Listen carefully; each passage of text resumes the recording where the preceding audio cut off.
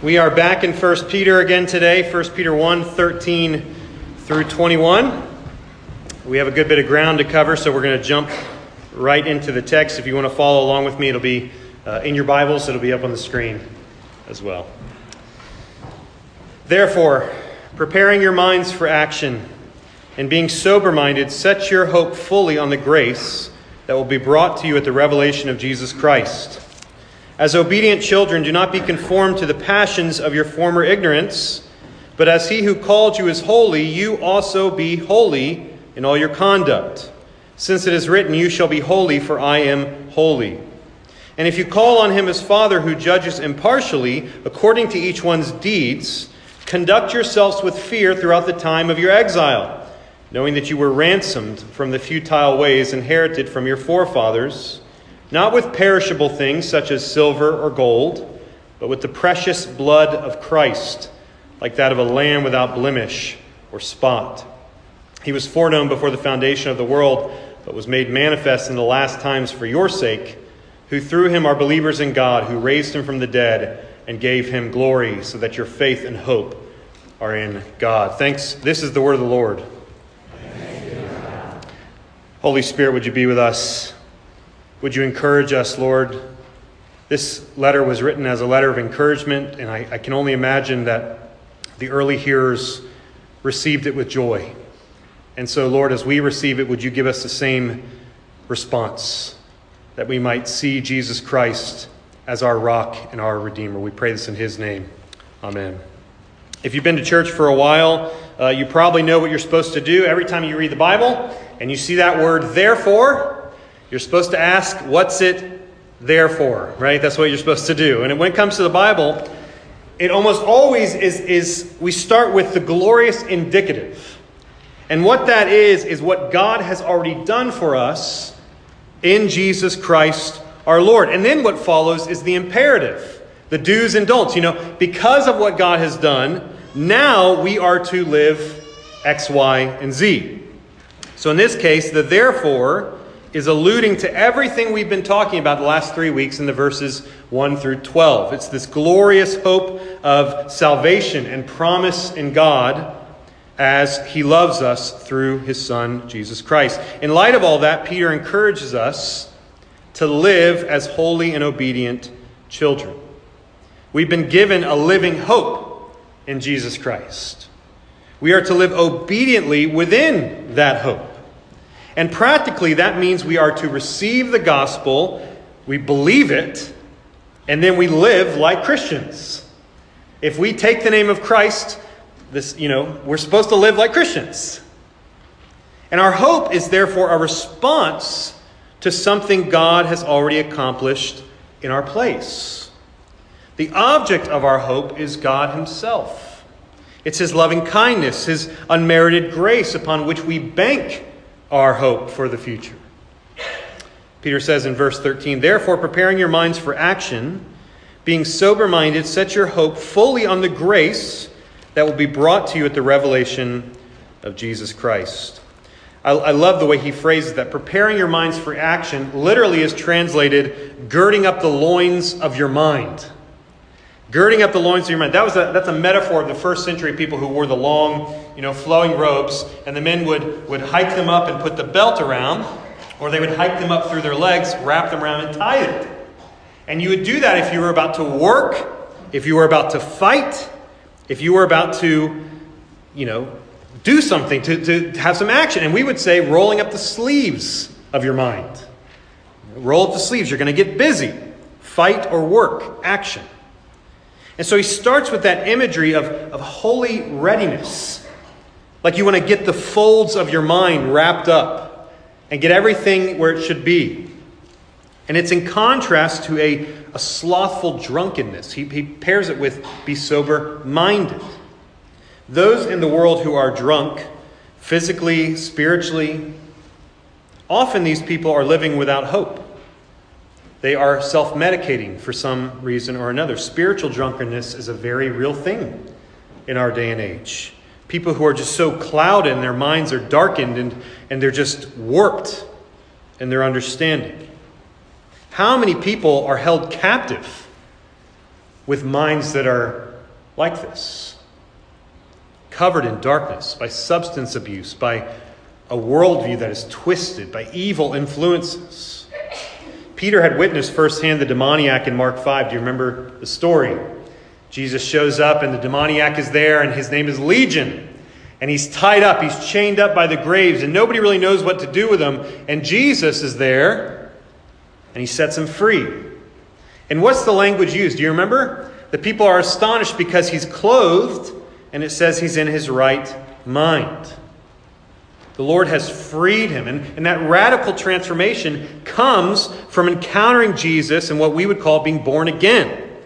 It's a spiritual Christian sobriety. It promises hope, joy, peace, and love. It's a mind set free. It's not held captive by lusts or passion, but instead it's held by the Spirit.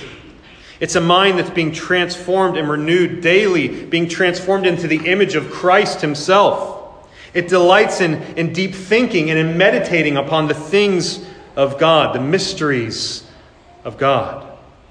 In our modern context, the majority of the focus tends to be about emotions.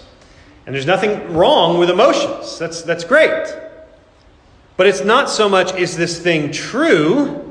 People will instead ask, how does that thing make you feel? And if the church has become infected by this, then it's a church that is being plagued and they don't realize it. How does worship make you feel today? Is that church boring or is it fun? Will they cater to my specific preferences? And if not, I'm out of there. And so we consistently see churches, and my heart breaks for some of them because it's gimmick after gimmick after gimmick. They're desperately trying to pull at the emotions of these people and keep them from leaving. And what it does is it often leaves the mind stagnant and unengaged. But you see, Scripture never pits emotions versus the mind. It never pits intellectual against the heart. When we worship, we want both heart and mind to be fully involved. Now, us Presbyterians, we get some flack for this. And you know that. If you've been a Presbyterian for too long, you know it's all about the head knowledge. But God cares about the way you feel. God cares about you emotionally and mentally. He wants you invested with your heart in worship. You know, if you're here and you raise your hands during a song, if you shout amen, this may be going too far, if you clap, I'm not going to frown, I'm going to smile. And the reason, we want worship to be normative, we want it to be orderly, we don't want it to be chaotic. But when the Spirit of God inside you takes all that theology and pulls it into doxology, into praise and worship, that's a joyous thing. And we felt that many times here at First Presbyterian Church, where we can't hold ourselves back. And we just burst forth in praise. God's truth also carries with it moral obligations. Not only does theology lead us into doxology, into worship, but it calls us to action. And if the gospel of Jesus Christ is true, then you and I should do something about it. If we look around the world and we see that the house is burning down, do we sit there drinking our coffee? We should not be slothful when it comes to managing our households. We should not be passive towards sin in the world. We should love our neighbors. We should work our jobs as glorifying the Lord. And you hear me say that, and I hear myself say it, and I say, well, that's easier said than done, isn't it? By nature in Adam, I am careless. We tend to be lazy. We tend to enjoy the shallow things. Both physical, intellectual laziness, it's always been a problem for fallen human beings.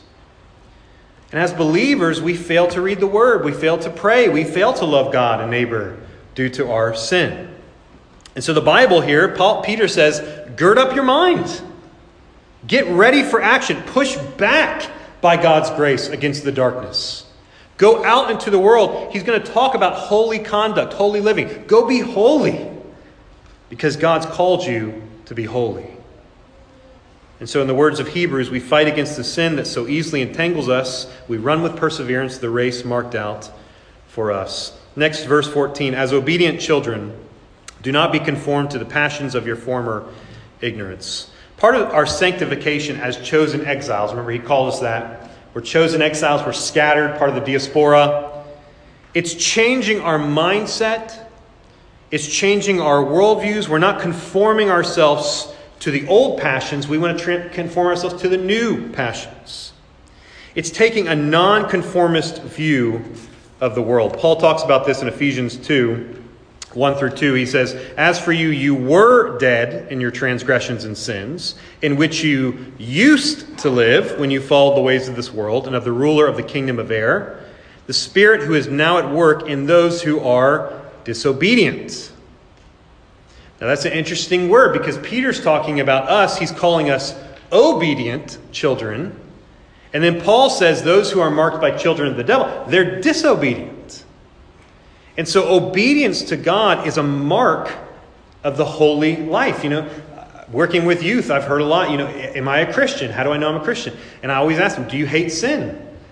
Do you want to be obedient to the Lord's commands? And I ask them this list of questions. And so we are to ask ourselves those things too. Do we long for holiness?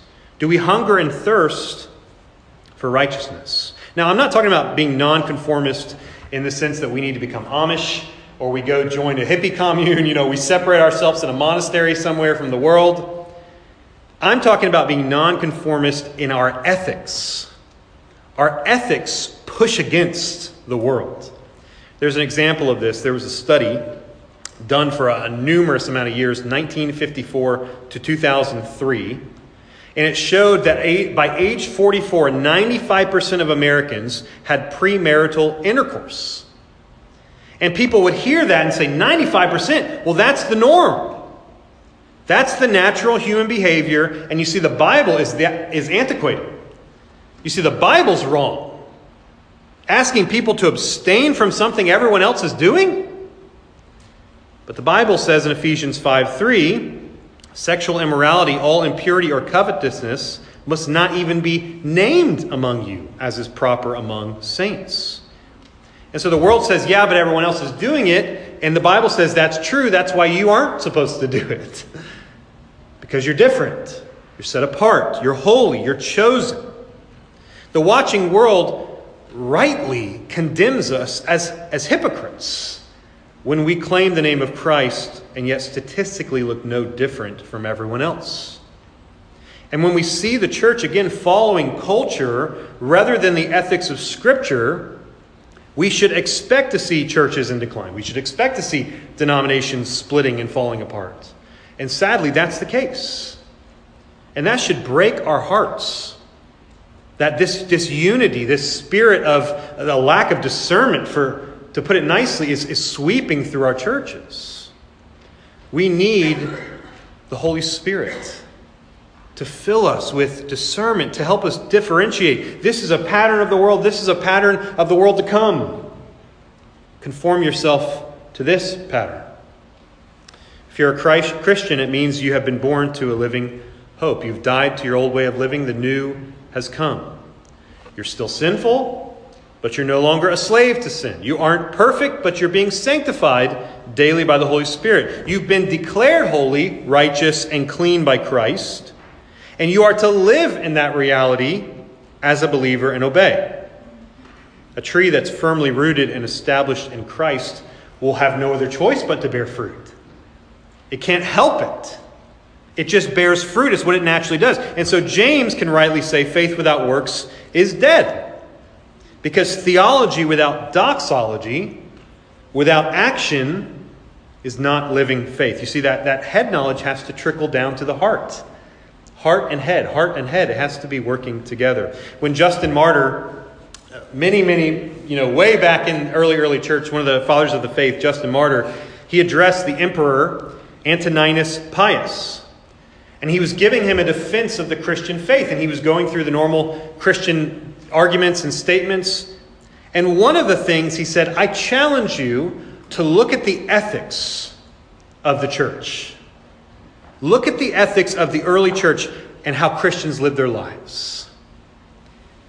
And I heard about that and I thought, would anyone be willing to make that argument today? would people look at us and say, look at them. Look at First Presbyterian Church. Oh, I hope. Oh, Lord, I hope. That would be a wonderful thing. Peter will say in chapter 2:12, keep your conduct among the Gentiles honorable, so that when they speak against you as evildoers, they may see your good deeds and glorify God in the day of visitation. And so this is a high mystery of holiness. We are called to be holy as He is holy. And it involves our minds, our emotions, our bodies, all working together. Heart, soul, mind, strength, everything worshiping and glorifying our great God. Verse 15. But as He who called you is holy, you also be holy in all your conduct. Since it is written, you shall be holy, for I am holy. God is holy. Everything He does is holy, holy, holy, right? It's the triplicate. The angels in heaven rejoice that He is holy. It refers to His transcendence, His purity, His otherness. He's in a category of His own. There is no other God like Him. He alone is set apart as the only true and living God. And the reality of sin in the heart of every human being, of everyone here today, is that the reason evil, injustice, oppression are in the world at all is because of us. It's our fault. But when the heart of man is redeemed by God and purchased out of that darkness, the call to holiness shatters the old pattern of life. Rather than some guru, sports star, celebrity influencer, we follow God Himself. He is our model of conduct. And our holiness comes not from some checklist of righteous deeds. There's not just you're a Christian now, so start checking off the boxes. It's a life built and modeled after Jesus' life. And you might say, well, that's an impossible standard. How can God demand that I be holy like He is holy when He knows I'm sinful? When He knows I daily fail?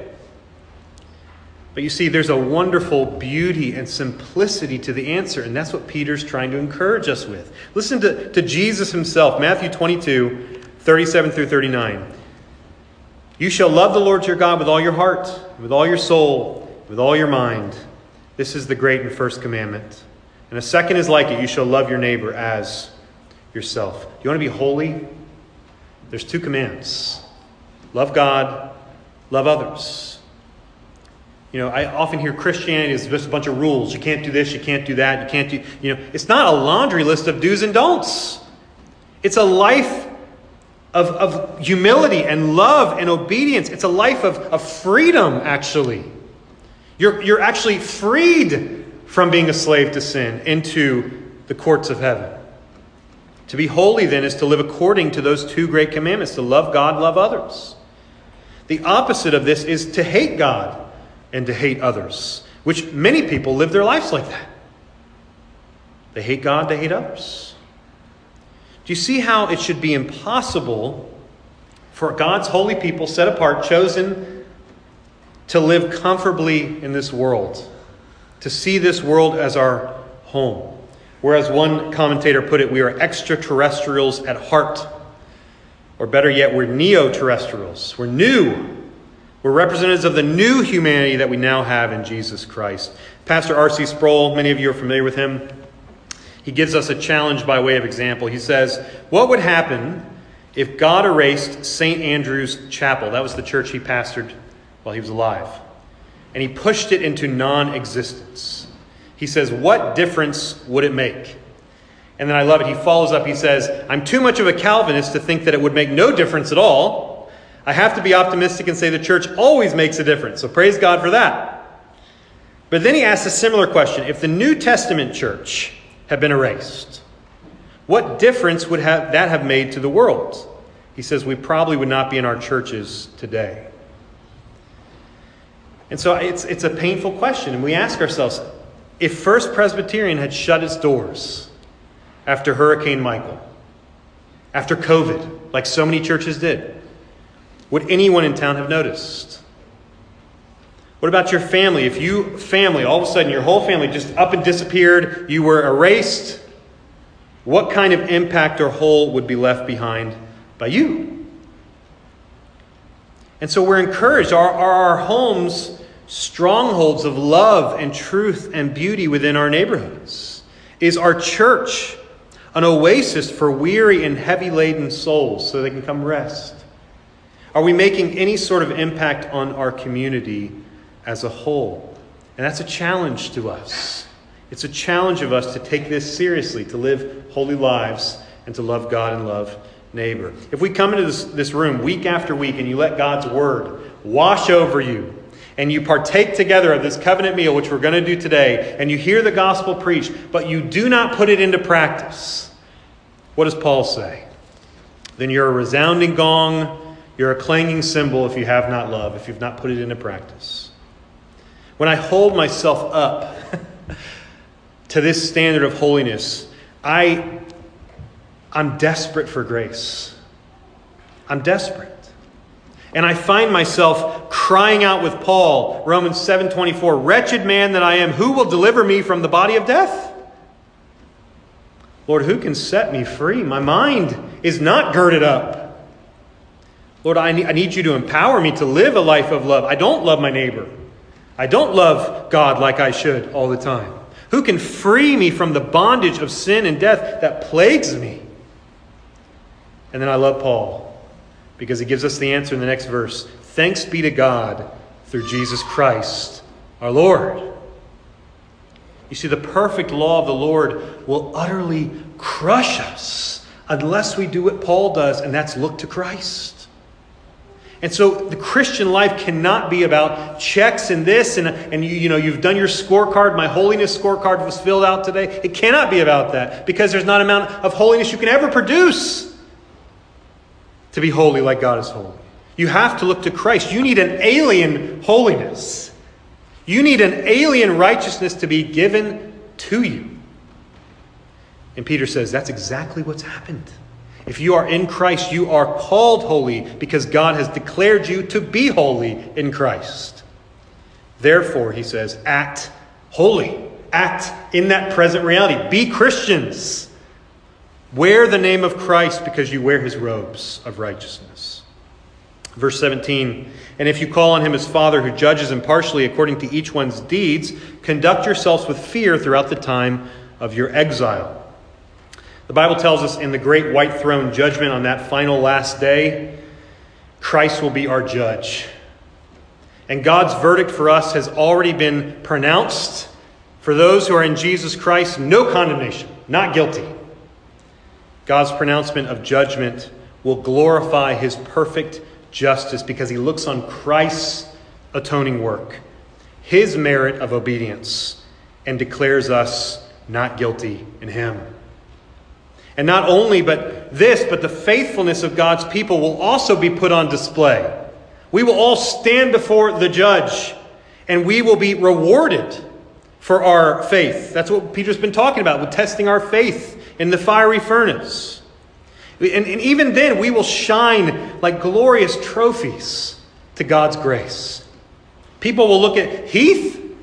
Oh, what a sinner that guy was. And look at him shining. Oh, what a testament he is to Jesus and his grace and his mercy. And then think about your own life. You will shine like the sun, and people will look at you and say, "Them? They made it?" And you'll look back at them and go, "You made it?" And you'll both just celebrate. And Christ will be glorified. This truth should have the opposite effect for dread for the believer, because the judge of all the earth is our Savior. And yet Peter does call us to a fear, a reverential fear. He quoted earlier from Leviticus 19:2, "Be holy as I am holy." And that was a key passage for Israel because they were, again, to be set apart. They had all these cleanliness laws. They were not to have soiled clothing or soiled flesh, and that was a picture of the spiritual defilement that was not to be found among them. The soldiers had to carry a shovel along with a sword because the Lord's camp was to be kept holy and clean. And all of that was pointing forward to the New Testament reality which we see take place in Christ. When Jesus once and for all washes his people, declares us clean, and does away with the Old Testament, all those cleanliness laws. That's why we're not bathing 3 or 4 times a day and being worried about that stuff.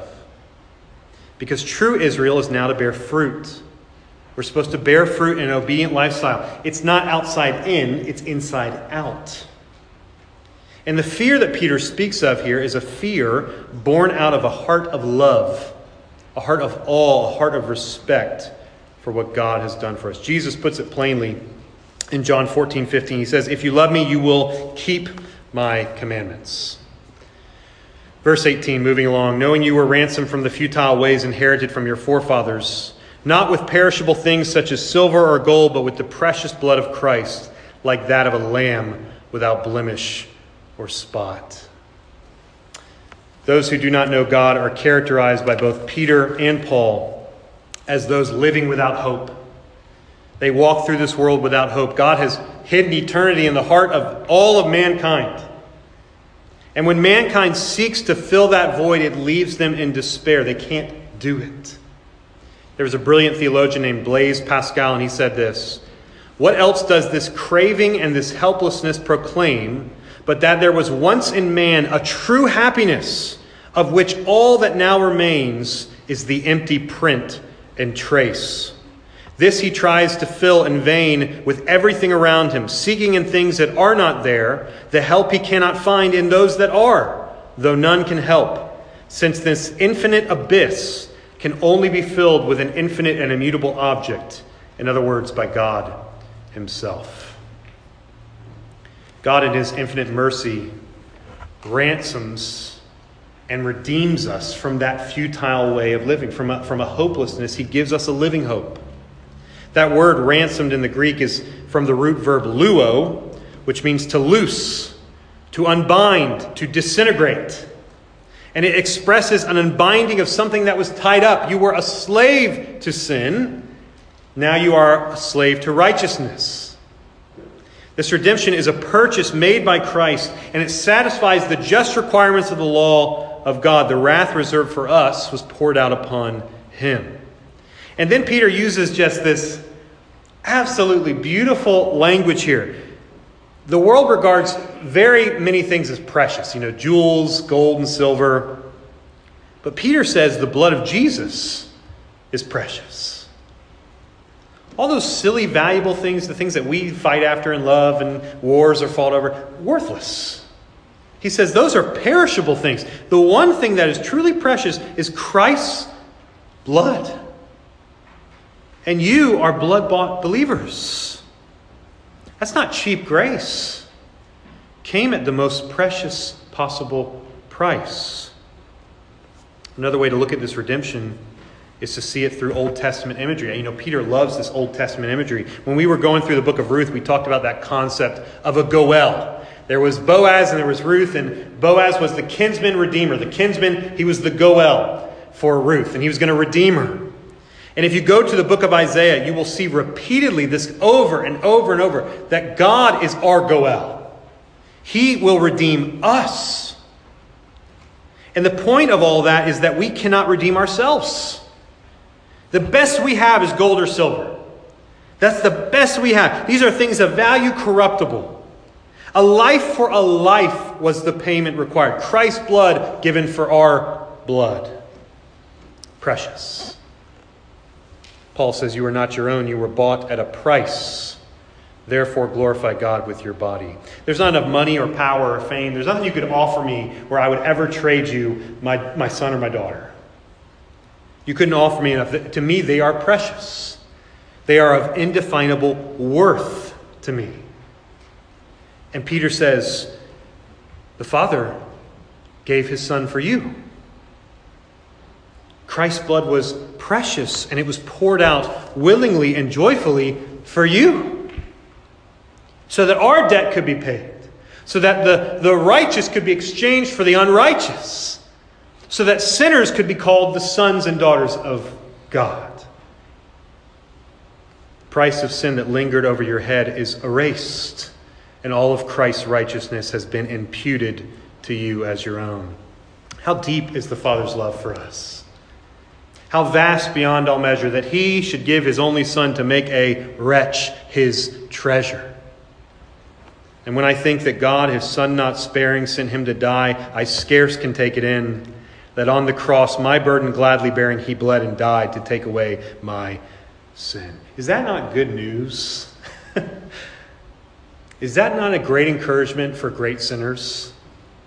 This precious Lamb without spot, without blemish, the Holy One of God, this perfectly obedient Son, the great covenant keeper, shed his precious blood for us. That's a love that defies human comprehension. It's a message of grace this world is desperate for. They're without hope, and we have the monopoly on hope. And it's good news. It demands action on our part. If Christ has loved us with his precious blood being poured out for us, how much should we go out now and love others? Last week we talked again about the continuity. There's continuity that exists between the Old and New Testament, right?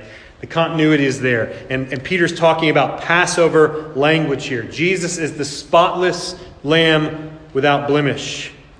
And in the Old Testament with the Passover there, the angel of death was going to come and he was going to kill the firstborns, but they had to do something. They had to take the blood of a lamb and wipe their doorposts with it. And if the blood was there, then the angel of death would pass over. And God says, never forget that event. Don't ever forget that event. Keep that going. And then in the New Testament, we see the Lord's Supper, which we have today, being a fulfillment and a continuation of that event. The types and shadows were pointing forward to what we have before us today. And Jesus says, do this in remembrance of me until I return. His precious blood marks us with a sign and a seal of our belonging to him. And so we look at this table and we look forward to Christ when he will return and make all things new. Last two verses here very quickly. He was foreknown before the foundation of the world, but was made manifest in the last times for the sake of you, who through him are believers in God, who raised him from the dead and gave him glory, so that your faith and hope are in God. Day by day, praise God, the Holy Spirit convicts people of sin. He takes dead men and women and he brings them to life. He's doing it now. He's doing it as we speak. He does it all over the place. The Holy Spirit moves, and we praise God for that. Our passage begins and ends with hope. It begins and ends with hope. There's endless hope for all today who call upon the name of the Lord. In C.S. Lewis's book, The Lion, the Witch, and the Wardrobe, there's a powerful moment near the end where the great lion Aslan has given his life in the traitor's stead. Edmund, who went to the White Witch, and Aslan said, I will take his place. And so the White Witch takes him and ties him to the stone table as a sacrifice. And Susan and Lucy are there, and they're mourning, and they've seen him killed. They've seen him shaved, and it's a gruesome scene. And then we're told this happens. At that moment, the next morning, they heard from behind them a loud noise, a great cracking, deafening noise, as if a giant had broken a giant's plate. The stone table was broken into two pieces by a great crack that ran down it from end to end, and there was no Aslan. Who's done it? Cried Susan. What does it mean? Is it more magic? Yes, said a great voice from behind their backs. It is more magic. They looked round. There, shining in the sunrise, larger than they had seen him before, shaking his mane, for it had apparently grown back, stood Aslan himself. Oh, Aslan, cried both the children, staring up at him, almost as much frightened as they were glad. But what does it all mean? Asked Susan, when they were somewhat calmer. It means, said Aslan, that though the witch knew the deep magic, there is a magic deeper still, which she did not know. Her knowledge goes back only to the dawn of time, but if she could have looked a little further back into the stillness and the darkness before time dawned, she would have read there a different incantation. She would have known that when a willing victim who had committed no treachery was killed in a traitor's stead, the table would crack and death itself would start working backward. Jesus Christ, the Lamb of God, slain before the foundation of the world. 2 Corinthians 4:16. So we do not lose heart. Though our outer self is wasting away, our inner self is being renewed day by day. That's the high mystery of holiness. That in Christ, through the power of the Holy Spirit, by the Father's great love for us traitors, were exchanged for the spotless Lamb of God. Doesn't that make you want to live for him? Doesn't that make you want to strive to be holy as Christ is holy? Let's pray.